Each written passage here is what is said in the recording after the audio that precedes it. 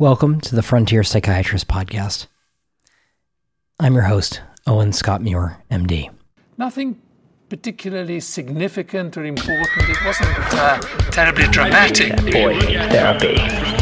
That boy needs therapy. Lying down on the couch.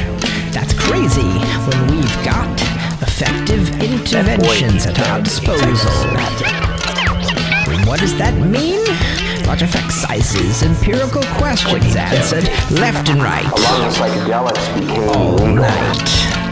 A lot of the psychedelics became illegal. Transcranial magnetic stimulation. Life is rubbish. For all of us. Welcome to the show, the Frontier Psychiatrist. Let's go.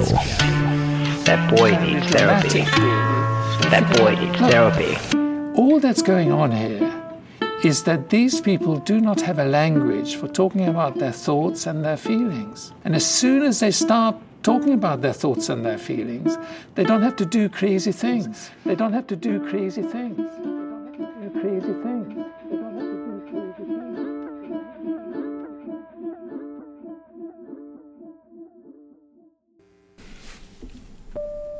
Hi there. Welcome to episode 2 of Remotely Possible. This week's theme is, what is coming? This is a show about uncertainty, anxiety, and existential despair. And very little has done that so effectively to so many people than COVID-19 is doing right now. The bar is closed. Actually, I've had the highest number of calls being complained about bars being closed. I don't know if that is statistically representative of anything, but that's just anecdotal. That was Governor Cuomo announcing that he shut down basically everything, and people were most upset about the bars. And I'm using my indoor calm voice because, man, this is freaking people out. And it includes me sometimes. You can hear the helicopters overhead. You can hear the birds chirping, which is really incongruous. Things are changing, birds. Aren't you paying attention? It's a pandemic. Well, it's Remotely Possible, the podcast about uncertainty, anxiety, and existential despair. When we started out, we didn't actually plan to make a podcast about COVID-19, but we quickly recognized how weird this was. And that's what's happening. That's what the show's about. One of the most strange things is hearing a politician actually take accountability for anything, but Governor Cuomo just did. If you are upset by what we have done, be upset at me. County executive did not do this. The village mayor did not do this. The city mayor did not make these decisions. I made these decisions. These were all state-ordered rules. We take care of people who really need it. And then COVID-19 hit. And suddenly, mental health care services were becoming pretty vital. And yet with social distancing, keeping 6 feet or more away from other people to prevent droplet spread of an airborne illness, we had to change a lot of how things worked. A brief explanation. The faster people get sick, the sooner we run out of hospital beds, and the sooner we run out of even more scarce ICU beds. That means more sick people will die. Depending on what we do, they are expecting as many as 55,000 to 110,000 hospital beds will be needed at that point. New York has a grand total of 53,000 hospital beds. That, my friends, is the problem that we have been talking about since we began this exercise. You take the 55,000 to 110,000 hospital beds, you compare it to a capacity of 53,000 beds, and you understand the challenge. This isn't a show about virology. It's a show about feelings and fear and uncertainty and how to embrace those things. However, limiting some of that uncertainty may be helpful. So, a few facts about coronavirus 19 or COVID-19 are perhaps in order. First off, what does it actually feel like if you get it? Because the common cold is still out there. Influenza is still out there. You can still get those things. How do I know if it's this new, novel, scary, different, weird thing? Well, we have a couple of descriptions of what it's like from people who've talked on the news and other places. And since I like British people, I'm going to use the one with a British accent. Here we go. Yeah, so this particular virus, it happens in different stages, as you said. You get better before you get worse. So in my case, the first stage was...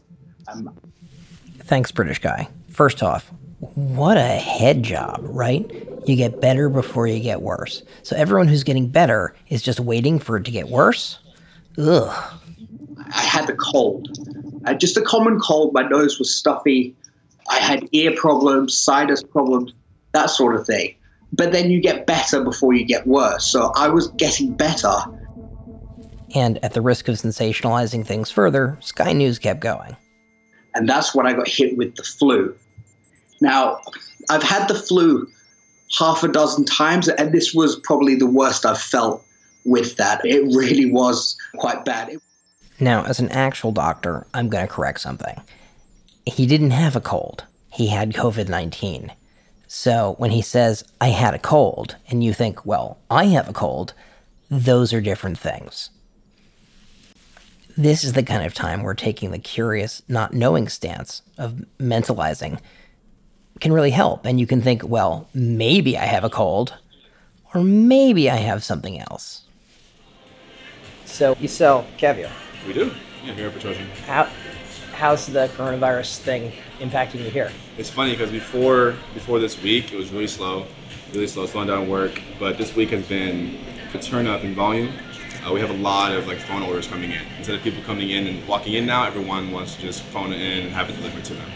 Okay. Is it blowing up or? No, not really. It's more consistent though. Definitely consistent. So people are going to stay in and have a little caviar while the storm passes. Exactly. It's exactly what's happening. It seems like everyone's like, well, since the world's ending, let's celebrate with some caviar. Is any of it are they getting more of the good stuff, or are they just getting massive amounts of caviar every night? They're getting the good stuff. Yeah, okay. That's good for business, but it's just.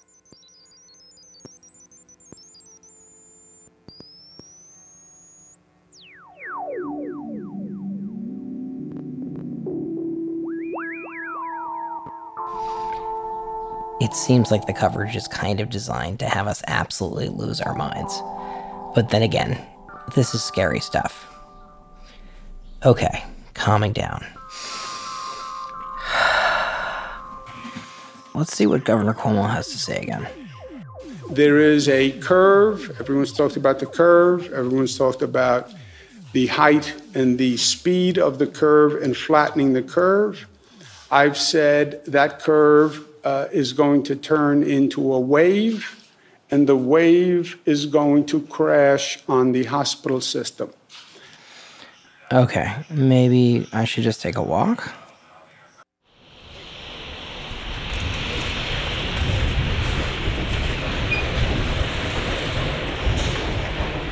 The streets are empty. Close to it. It's the 13th of March in 2020, and it looks like people are taking their social distance from each other pretty seriously here in the heart of New York City. What role do we have as mental health professionals in managing this outbreak? Wait, pause. I need to... It's pausing. Wait. We can cut and just delete pause anything. I need to gather my thoughts. Okay, gather your thoughts. We have a tremendous role to play, a crucial central role, in fact, because one of the most notable things about dealing with this is the uncertainty as well as the disruptions to everything we held dear, basically. As many as 18,000 to 37,000 ICU beds, okay? An ICU bed is different than a hospital bed. An ICU bed has additional equipment, most notably ventilators. Yeah. So what's happening in hospitals across the country is they're looking at where can we actually put people. And some hospitals are looking to put people where psychiatric patients usually go. By that, I mean ECT suites as well as inpatient psychiatric units.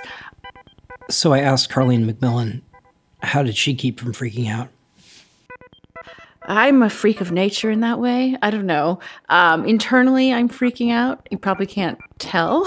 No? I don't seem freaked out? How do I seem to you? Maybe I should ask you. Fine. Fine? I seem like my normal self? I mean, how is this different from any other day for you? I mean, a bunch of people could die. That's every day for me. We work with high acuity, high complexity psychiatric patients in the outpatient setting 365 days a year, quite literally that, including people need us on holidays and everything. Emotionally, this doesn't feel that different from that. I would say what is different is that this affects us personally as well. We're having to think about where our kids are going to be, where we're going to get food, where our medication is going to come from. And our medication comes from Capsule, a delivery pharmacy. They're not a sponsor or anything, but we really like them. I think that does, it would, be impossible to not say that plays a role in how we're thinking of this. But in terms of the overall kind of crisis mentality, I'd say that's something I built for. Just don't know why, but that's true. So basically, what I think I'm learning is surround yourself with unperturbable people, but not closer than 6 feet. Yeah, I was talking to somebody the other day about something unrelated, and my general tendency to not freak out until there is a 100% cause to freak out. This is my friend Jen. She works in medical informatics. And he looked at me and was like, let me guess, you're a project manager. And I was like, yes. The expected peak is around 45 days. That can be plus or minus, depending on what we do. That's a problem for us as mental health practitioners. And I feel like since I started recording this 2 days before I finished recording this, everything I recorded was already out of date. So we're going to have to speed up. We've got to keep people out of hospitals. And we've got to stay calm. I've got to keep people out of hospitals, and I've got to stay calm. Okay. Thanks for listening. I'm your host, Owen Scott Muir, MD, and this is the Frontier Psychiatrist Podcast, the companion publication to the frontierpsychiatrist.substack.com. Subscribe and rate this as 5 stars because it helps discovery on Spotify, iTunes, or wherever you happen to be listening. Have a great one.